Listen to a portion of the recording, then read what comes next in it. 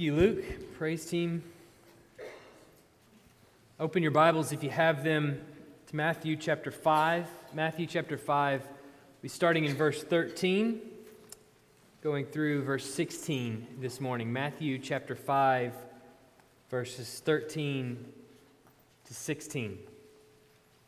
Well, if you want to waste tons of time on the internet, I have a perfect solution for you. Just go to YouTube and type in lights as seen from the International Space Station. I guarantee you this is a surefire way to waste tons of time on the internet. There's these time-lapse videos as the International Space Station passes over the Earth in low orbit, and you can see down below all of the skies and weather patterns and various things that are on display down below. You can see little storms as they pass over areas of land. You can see lightning flashes all around and everything like that. It's really, really fascinating. One of the cooler things is when the International Space Station passes into the northern hemisphere, you see the aurora borealis from above. You see the northern lights as it passes over. And it's really amazing to see all this spectacular display of God's creation all at one time. But one of the things that is most mesmerizing to me is the lights of the cities around the world. Sometimes you can see the dry land during the day as it passes over, and then as the Earth rotates or as the space station moves, you get this transition into night where all the lights of the cities begin to come on and glow against the darkness of the land around them. And as the camera passes over the land, you see like those little individual lights that are out in the country that are just probably a small village of people out in the middle of seemingly nowhere in the remote parts. But then as you get closer to like the bigger cities, you don't see individual lights anymore. You see just one massive light right in the middle of these population centers. You can't distinguish all the individual lights anymore as it passes over places like Paris and Rome and New York City and Tuscaloosa. All those individual lights just become this massive glow in these population centers that are visible from space.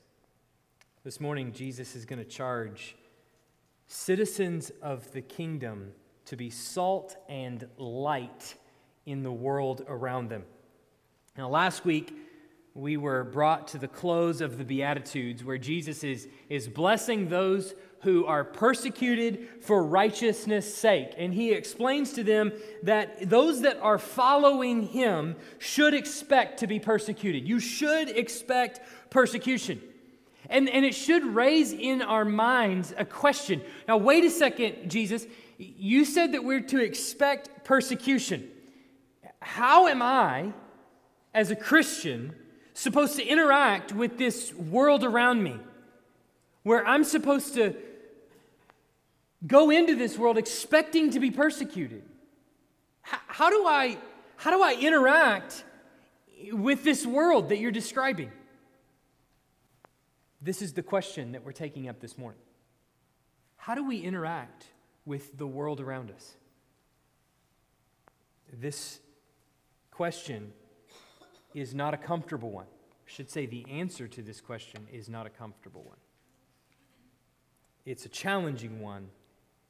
It's a gut-wrenching one. It requires anyone that would call themselves a believer in Jesus to take a leap of faith. Let's look at our text this morning in Matthew chapter 5, verses 13 to 16. You are the salt of the earth. But if salt has lost its taste, how shall its saltiness be restored? It's no longer good for anything except to be thrown out and trampled under people's feet. You are the light of the world. A city on a hill cannot be hidden, nor do people light a lamp and put it under a basket, but on a stand, and it gives light to all in the house. In the same way, let your light shine before others, so that they may see your good works and give glory to your Father who is in heaven.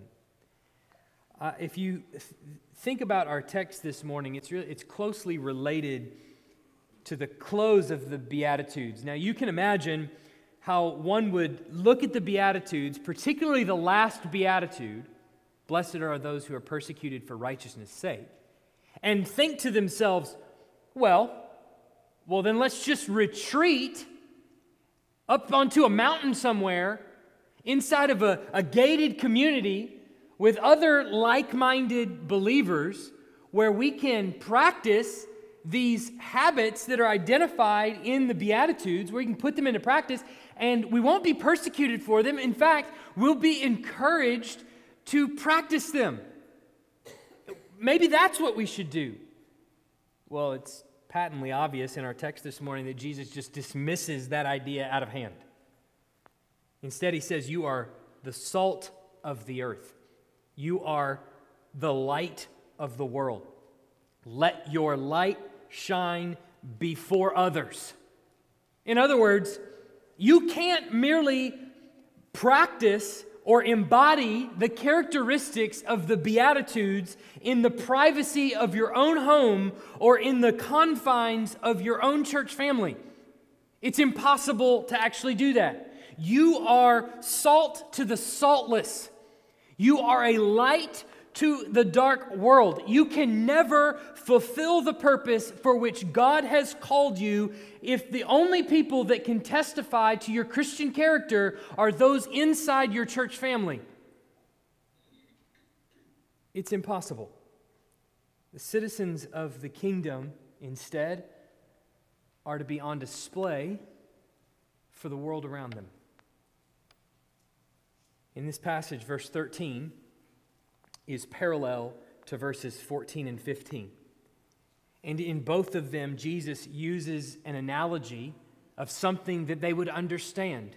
Salt in verse 13 and light in verses 14 and 15 and even in a little bit in 16. But both of them serve to make virtually the same point. Citizens of the kingdom of heaven are to be distinct from the world around them. They're to be distinct from the world around them. And in this passage, I think, identifies three primary ways in which we are to be distinct. First, we are distinct from the world in our morals. We are distinct from the world in our morals. Now, salt had many uses in Jesus' day as it does in ours, but one of its many uses was for seasoning food, just like what we use it for, just to season food. We see salt actually used in this way as a description of Christian character by Paul in Colossians. We covered it a couple of months ago, but he says in Colossians 4:6, let your speech always be gracious, seasoned with salt, so that you may know how you ought to answer each person. So Paul's depicting our speech here as like a dish in the best restaurant.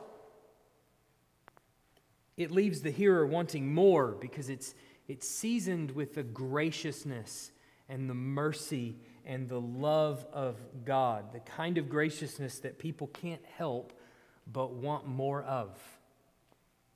In a similar way, Jesus is highlighting the distinctiveness of our attitudes, of our deeds, of our code of conduct, of our morals as kingdom citizens.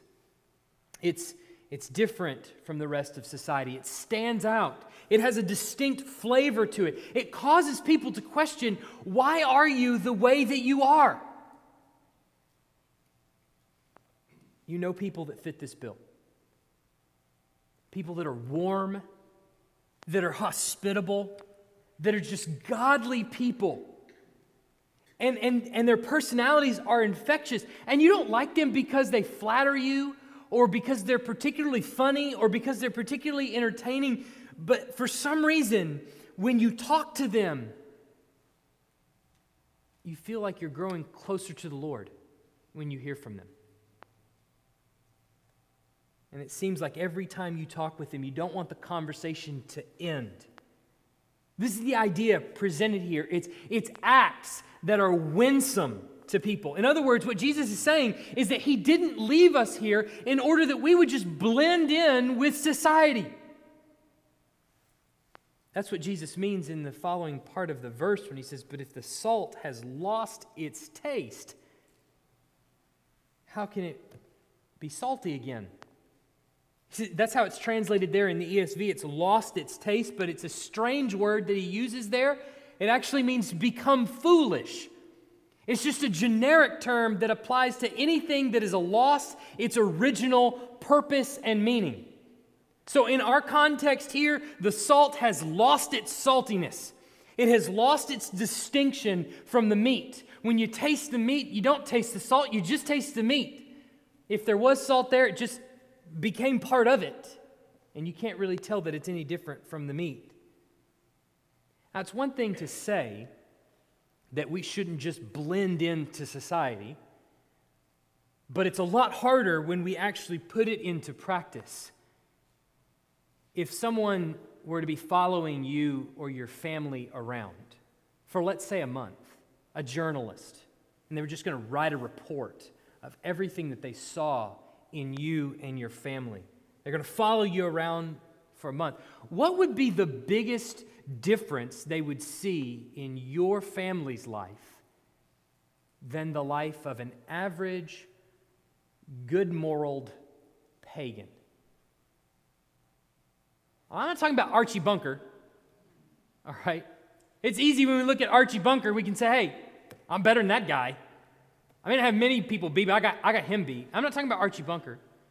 I'm talking about sweet family, otherwise good people, what we traditionally refer to as salt of the earth, just not Christian. What would be the difference in your life and theirs? Now, I can tell you on average, I don't know about every single person in this congregation, but I can tell you on average what they would find in the lives of many Christian households is that Christians are just as dominated by their kids' schedule. They're just as workaholics and into their job. They're just as addicted to TV and media as non-Christians. And if we're just to talk about overall media consumption in general, how much of our time is consumed with watching TV, our Netflix queues, and social media? That's not even to mention what kind of content we're consuming when we watch those things, but just the sheer amount of volume with which we let them fill our minds. Now, look, I'm not saying that TV and movies and things like that are of the devil, all right? I'm not saying that, nor am I saying that Christians shouldn't do them at all. What I am saying is that there are only so many hours in a day. And so I'm simply asking, how much of our time is spent filling our minds with these kinds of things versus how much of our time is spent filling our minds with the things of God so that we can actually be salt of the earth? If someone were to follow the average Christian around for a week, I think they would probably find that most Christians spend just as much time reading their Bibles as non-Christians do. That is to say, none.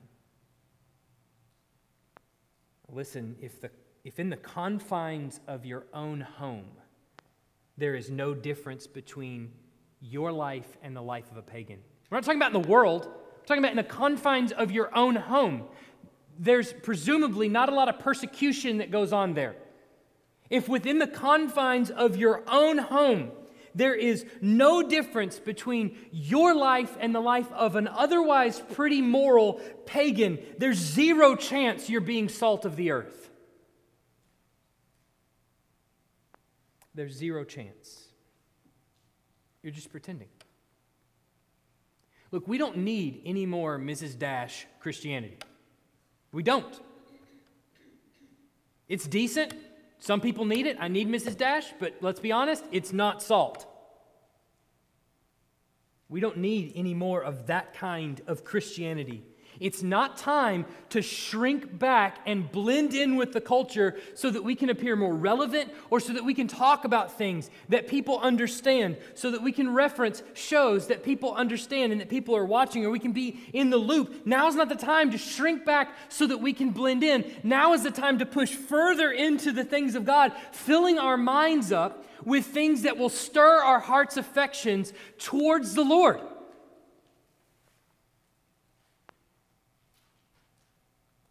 Towards the God that we worship, so that we can actually be salt and light in Tuscaloosa and the world around us.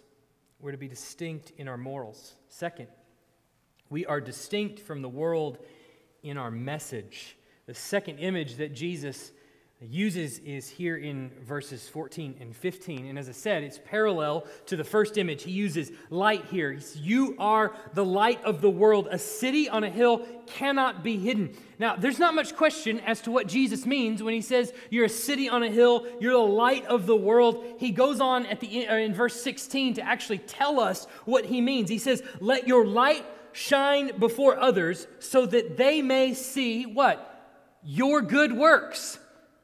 So it's obvious that salt and light are both used here to illustrate the good works that we do, the actions that we perform in the community around us.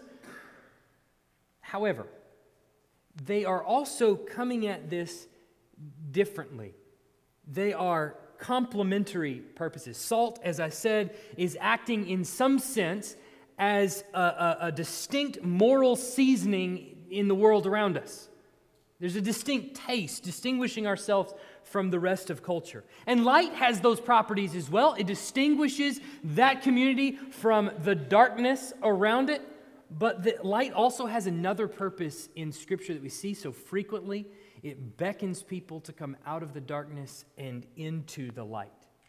In other words, it's like using our good works in such a way that we might win an audience to testify to the hope that is within us. In other words, the message of the gospel is always accompanying the impeccable character of the citizens of God's kingdom. So light stands out, but it also beckons people to come to it. So the picture that we get of citizens of the kingdom of heaven is not simply one whose hands and feet are always going about doing good works. It's one where the tongue is also quick to tell the message of the gospel, the reason why we do the things that we do. How else are people going to know for what reason you do these things unless your mouth is ready at the drop of a hat to tell them exactly why you do these kinds of things?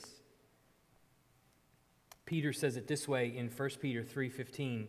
"In your hearts, honor Christ the Lord as holy, always being prepared to make a defense to anyone who asks you for a reason for the hope that is in you." Now, he's speaking there of Christians that are in the midst of persecution, similar to what Jesus is speaking about in our text. He's saying that not only should your actions be impeccable, but they should be met with the readiness to share the gospel, always on the tip of your tongue. In other words, evangelism is one of those good works that we should always be about. There is no other way that people can know the reason for the hope that is within you other than you tell them. This is not a time to shrink back. There is often a mentality when it comes to Christian witness that we should first apologize for the clear teaching of Scripture because it's unpopular in the culture around us. Well, you're a Christian, so you believe abortion is a sin? Yes. I also believe that God's forgiveness is extended to all, regardless of past sin, only through Jesus Christ. And if you confess your sin, if you profess Him as Lord, if you confess your sin to Him, He is faithful and just and will forgive you of your sin and cleanse you from all unrighteousness. It's very simple. But there's a feeling that we need to equivocate because we're afraid as to how the message will be received by its hearers. Friends, since when do hearers get a say in the message? We don't do this in any other field. If the audience was telling the actors how to say their lines, they wouldn't be the audience, they would be the director. Now, that doesn't mean that I have to be a jerk. It doesn't mean that I'm not compassionate. It doesn't mean that I can just ignore people's pain or just stomp on it and that I can't address it. Of course I can. But it does mean that I speak the truth in love. And while it's possible to speak the truth and not do it in love, like when somebody asks you, these pants make me look fat. Sometimes you can't just say yes, all right? I like those pants so much better. Right? It's still true, but it's in love. We can speak the truth in love. We don't have to be a jerk. While it's possible to speak the truth and not do it in love, it is impossible to love and not speak the truth. You cannot love and not speak the truth. You're just lying. There's a fear, and I can sense it, that if we double down on the truth, then we won't have an audience. No, brothers and sisters. If we equivocate on the truth, we won't be salt and light. We're not called to have a big audience. We're not called to control our audience size. We're called to be salt and light. And there are people in this very city that are constantly being sold a bill of goods by the culture around them. The homosexual community has been told, if you just get married, you'll have exactly what your grandparents have. Which is very crazy because 20 years ago, they were telling straight couples that you don't have to get married to have what your grandparents had. They're being sold a bill of goods. And the question is, when that day comes and that bill of goods fails them, where are they going to turn? Some of them will continue to pursue lie after lie after lie. But some of them will turn to the light if they can find it and if they can hear it. And unless we're here continually proclaiming the truth and identifying sin for them, unless we continue to communicate what sin is now, how can we ever tell them how they can be forgiven of it? That's the goal, is it not? That's the goal. It's not to just beat people over the head with sin. It's to tell them how they can recognize it and how they can be forgiven of it. But if we lose that, it's at that point that we've lost all saltiness. And the one that walks amongst the lampstands has every right to snuff our light out. And he will. Last, we're distinct from the world in our mission. We are distinct from the world in our mission. At the very end of verse 16, we get to the goal of this all. It begins with the word so that. You'll see it there in verse 16. Jesus says, so that they may see your good works and give glory to your Father who is in heaven. So what is the goal? That they would see your good works and give glory to the God who is in heaven. What is it? That they would worship the God in heaven. What's the goal? Just so I'm clear, just so I make sure I'm clear here. What is the goal? What's the goal of our witness?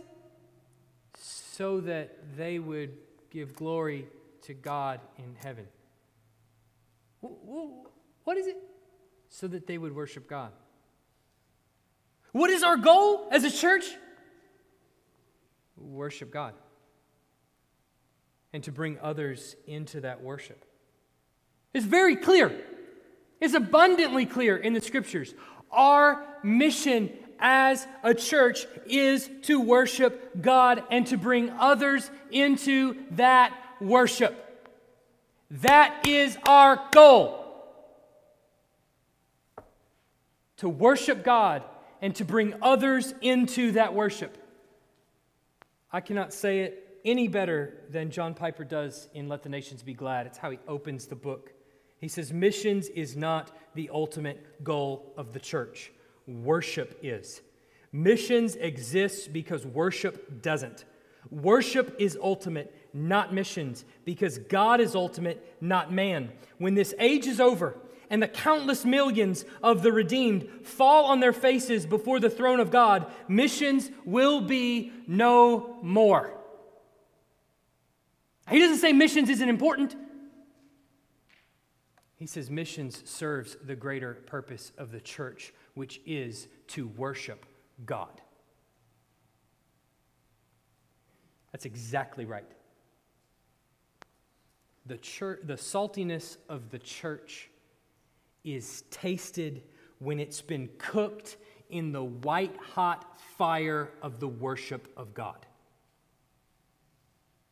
The saltiness of the church is tasted when it has been cooked in the white-hot fires of the worship of God. Now think of what happens to you as a Christian when you sing songs of adoration to God.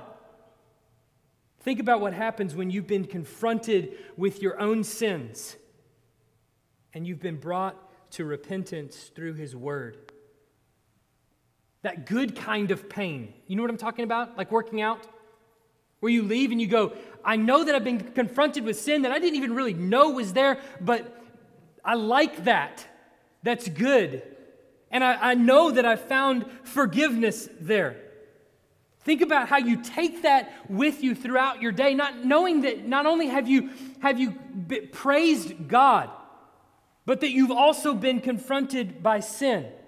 You don't think there are people in the world around you that are starving for that? There absolutely are. Some of them are going to churches right now looking for it.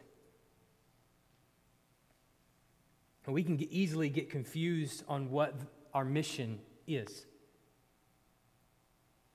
We can think it's about a certain style of music, a certain form of preaching, maybe a certain dress code.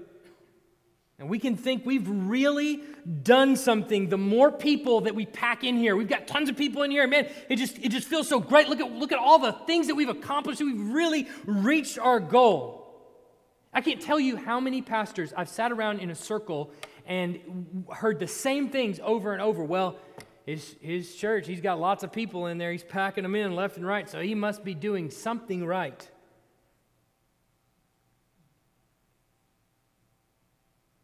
Could be growth, or it might be swelling. You see the same result either way. Changing shoe sizes. Your effectiveness as salt isn't measured by the sheer number of people you attract. It's measured in the genuineness of the worship that goes on there. There is something that actually happens here on Sunday mornings. There's something that actually takes place in this room on Sunday mornings. For a long time, pastors and teachers and people in church, and you'll still hear it to this day, emphasize this idea that worship is really what happens in your life. It's not what happens for the 2 hours or 1 or 2 hours on Sunday. It's what happens during the week in your life. And while that's partially true, it also makes it sound like there's absolutely no reason to be here on Sunday morning.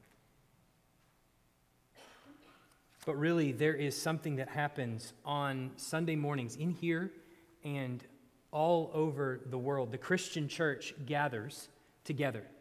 And as best as possible, we attempt to pattern our worship after the worship that goes on around the throne of God in heaven, in God's kingdom in heaven. That's the reason that adoration, confession, thanksgiving, and supplication is slowly making its way into our worship services here, because we see in Scripture this pattern of these things reemerging over and over and over again when people worship God. We're patterning our worship service here after the worship service that we see in Scripture. We're hopefully worshiping like they do in heaven, around God's throne. I want to do just a brief illustration of this. Think with me. Imagine all of us were uprooted from here and we were transplanted and placed in Siberia. Right out in the middle of just nothing. Cold and dreary, the deepest, darkest place in Russia. The place that they actually send people to die.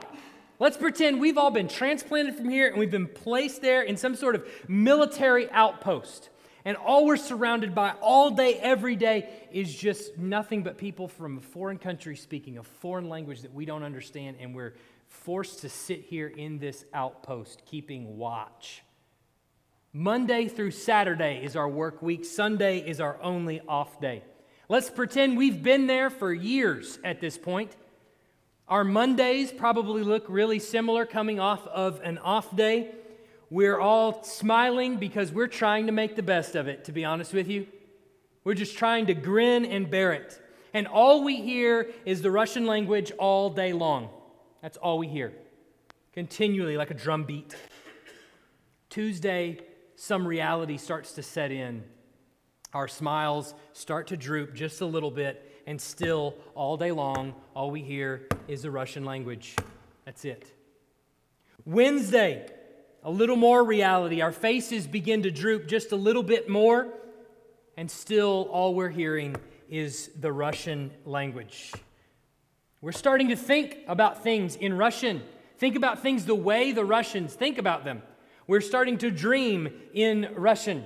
By the time Saturday comes around, we're crying because we miss home so much, and because there's something soothing and appealing about hearing somebody speak in your own native tongue.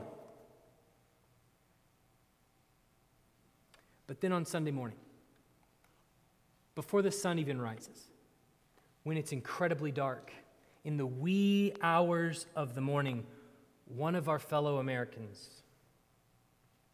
builds a small campfire in the woods. And he invites several of us to come around.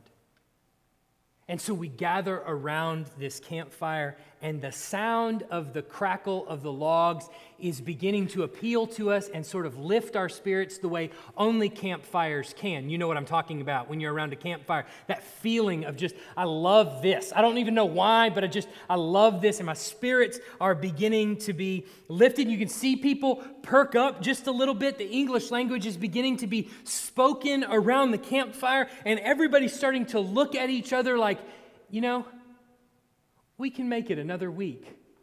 I think we can do it. But then, something really great happens. One of our people in this circle reaches in his coat and he pulls out this radio. And he opens up the antenna and he extends it all the way up as high as it will possibly go, and he clicks it on. And he turns the dial, and you can hear, that he's looking for the signal. And finally, it gets a little bit clearer, and you can hear America's Top 40 Countdown with Casey Kasem. And you just sit and listen to all 40 songs. Songs you may not have even listened to when you were back in America, but now that you're here and you've been so far away from that language, it's just a reminder of home. But then something even greater happens. Somebody's been holding out on us. Somebody reaches in their pocket. They pull out one of those long sleeves of Reese's peanut butter cups. And you're thinking, oh man, how I love me some. I haven't seen one of these in years. And they open it up, and all of them are there. They got all, 19 of them, however many there are. start breaking them up in crumbles, and they start passing them around the group. And everybody starts eating one a little bit at a time, just the little morsels that they can get. And it's as if, for that brief little moment, all of us are transported back home. And we're closing our eyes, and we're remembering what it's like. Feel like we're in Tuscaloosa, Alabama. We're surrounded by friends and family members. We're hearing people speak in our native tongue, tasting the food that we used to eat, hearing the songs that we used to sing. Welcome to the worship in a Christian church. Where we gather to hear the music of the homeland. As staticky as it is, we can hear it. We hear the words of God read to us, preached to us. As hazy and as veiled as they are, I still recognize that it's true. We eat the bread and we drink from the cup as a reminder of what it was like to eat there and what it will be like when we return. But there are people that we don't know about, that speak our native language that we have no idea they even exist right now, that belong to this homeland, and they walk by, and they hear in the distance, staticky though it may be, Casey Kasem. That's Casey Kasem. What do? They turn to it. And off in the distance, they see a campfire. We hear Jesus and John say, "My sheep hear my voice." And they run to it. With everything that they have, they run to it. And all of a sudden, this little campfire with this small radio and these little sleeve of treats has become a city on a hill, a beacon of light that beckons all citizens of the kingdom of heaven to come to it.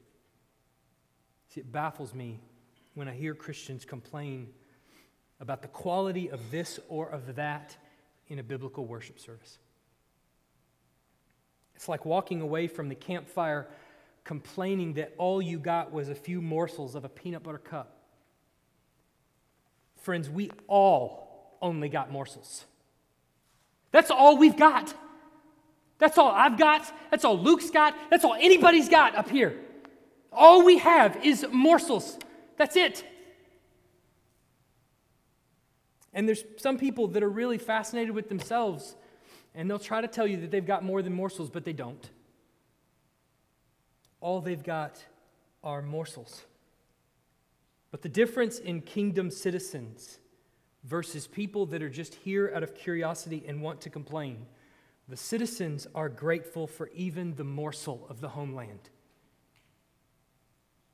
The spectators were just curious onlookers who heard that there was chocolate. And they'll leave because they think they have better chocolate elsewhere. Then there's others who claim to be a part of this community, but then randomly just don't show up on a Sunday. In light of the picture that I've just laid out for you, how does that make sense? How can we treat the gathering together of the saints in the midst of a dark land? How can we continue to treat that as anything other than a safe haven? Something that I crave every single day. It's like they're coming to me and saying, "Hey, the Russians are going out to eat after work, and I think I'm just going to go join them." Sorry, but I can catch up with them on Monday. It's the only time in the week that I have to be with brothers and sisters who understand the language and who sing with me. I don't have that any other time. But now think about this for a second. If our worship here is patterned after the worship in heaven, what are our lives here to be patterned after? Lives in the kingdom of heaven. How do we live? We live as though we would live in the kingdom of heaven. Jesus is even going to pray for it in the next chapter. Thy kingdom come, thy will be done on, come on, as it is in heaven. Our lives should be patterned after the same way of living that we would live in the kingdom of heaven. This is what it means to be salt and light. It's people who pattern their lives and their worship by what it is to live in the kingdom of God. That's what it means. And there are other expats who are around, who live and who walk around your neighborhoods and in your workplaces. And the more you pattern your life after your life in the kingdom of heaven, the more they will find you. That's what it means to be salt and light in a dark world. Some of you may be thinking, well, look, I've been a scoundrel for so long. I know I'm a citizen of the kingdom of heaven, but people know me as something totally different. I've lost my witness. I've blown it. I can't be salt and light around people that really know me anymore. No, see, friend, you have it wrong. Remember how Jesus said you get into the kingdom of heaven? Do you remember what he said in Matthew 4:17? He said, repent. That's what he said. He said, repent.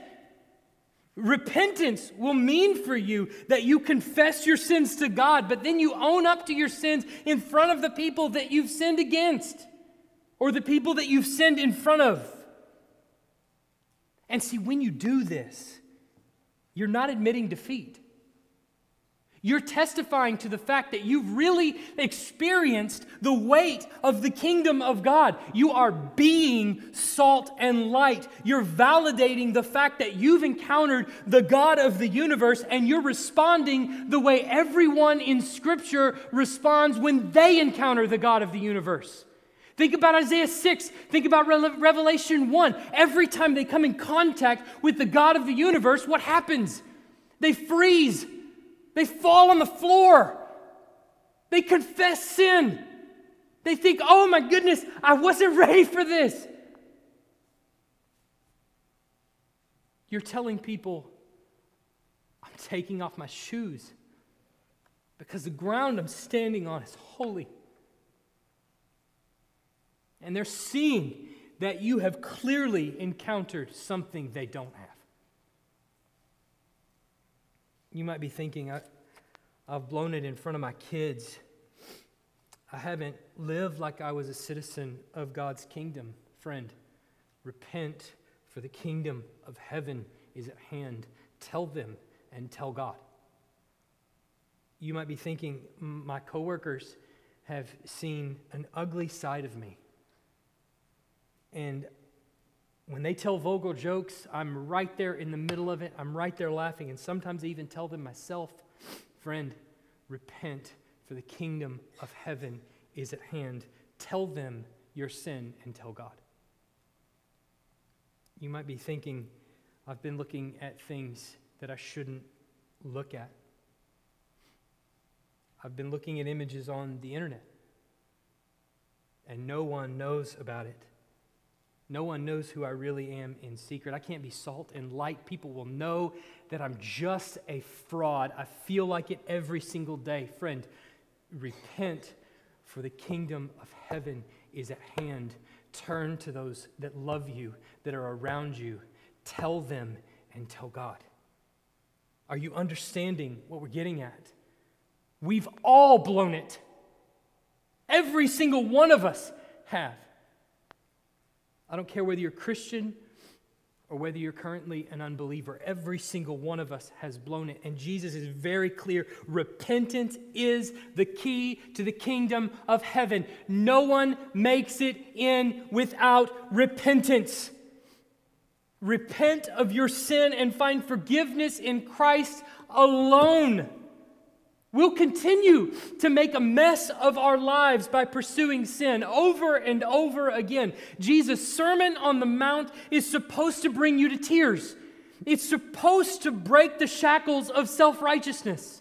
That's the reason he preached it. We're barely into the sermon as it is. His sermon, not mine. We're well into mine. We're barely into his sermon as it is. The climb only gets steeper from here on out. No one makes it out of the Sermon on the Mount without either coming to realize who they are and repenting of their sin or completely lying to themselves. There's only two choices. You make it. But see, Jesus doesn't want to just break us down. He wants to give us the legs to climb. And if you're feeling like, I'm a sinner, then rejoice. Because he only reveals sin to those he loves. He only corrects those he loves. So rejoice. He wants to give you the legs to pursue righteousness by setting before you what righteousness actually looks like. And then, through the power of the Holy Spirit, leading you to confess your sins and by that same power, pursue the righteousness of the kingdom. See, to live in such a way that we can testify to others through word and through deed that this is the God that we believe in. And then we can invite them to come out of the darkness and into the light, where true life can be found. Brothers and sisters, this is why he left us here. How are we supposed to interact with a world that's hostile to the gospel in many places? In all places, it's hostile to the gospel, and in many places. Just the sound of our radio will bring in the soldiers. How am I supposed to react when there's persecution? Jesus' answer is turn up the volume. Let's pray. Heavenly Father, easier said than done.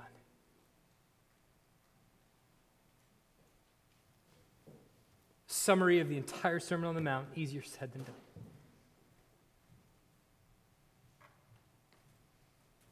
Lord, we know that by your grace and your mercy, you bring us to our breaking point where we no longer can be self-righteous.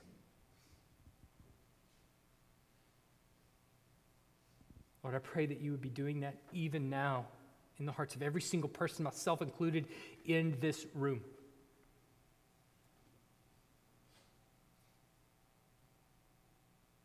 That our contempt for you, our King, would be shattered into 1,000,000 pieces, never to be reconstructed again.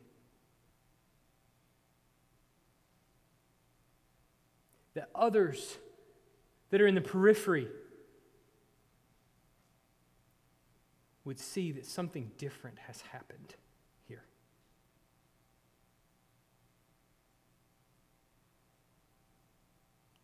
Lord, I pray for an awakening of all of us.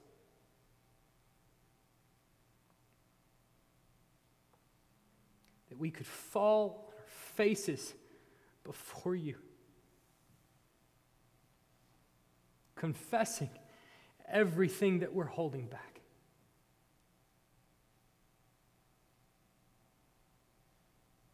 That others, people in the world, people on the edge of this congregation, would see what's happened to these people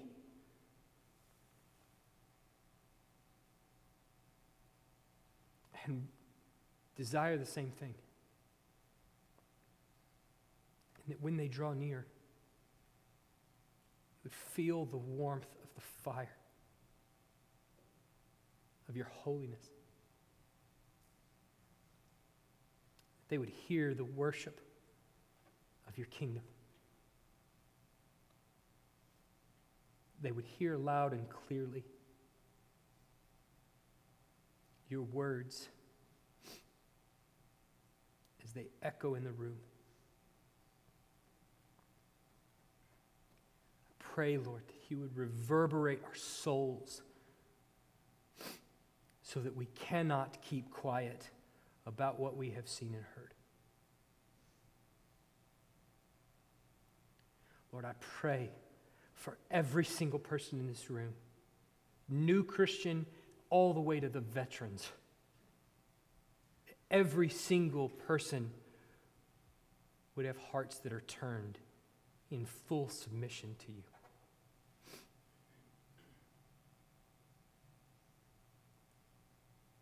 Only you can create that kind of congregation here.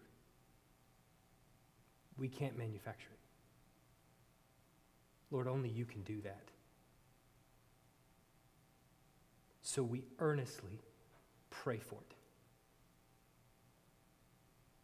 All the pomp and the circumstance and the ceremony and everything that we think is important can all be done away with. I don't care. Pray that what we're left with is genuine, heartfelt worship. In Jesus' name, amen.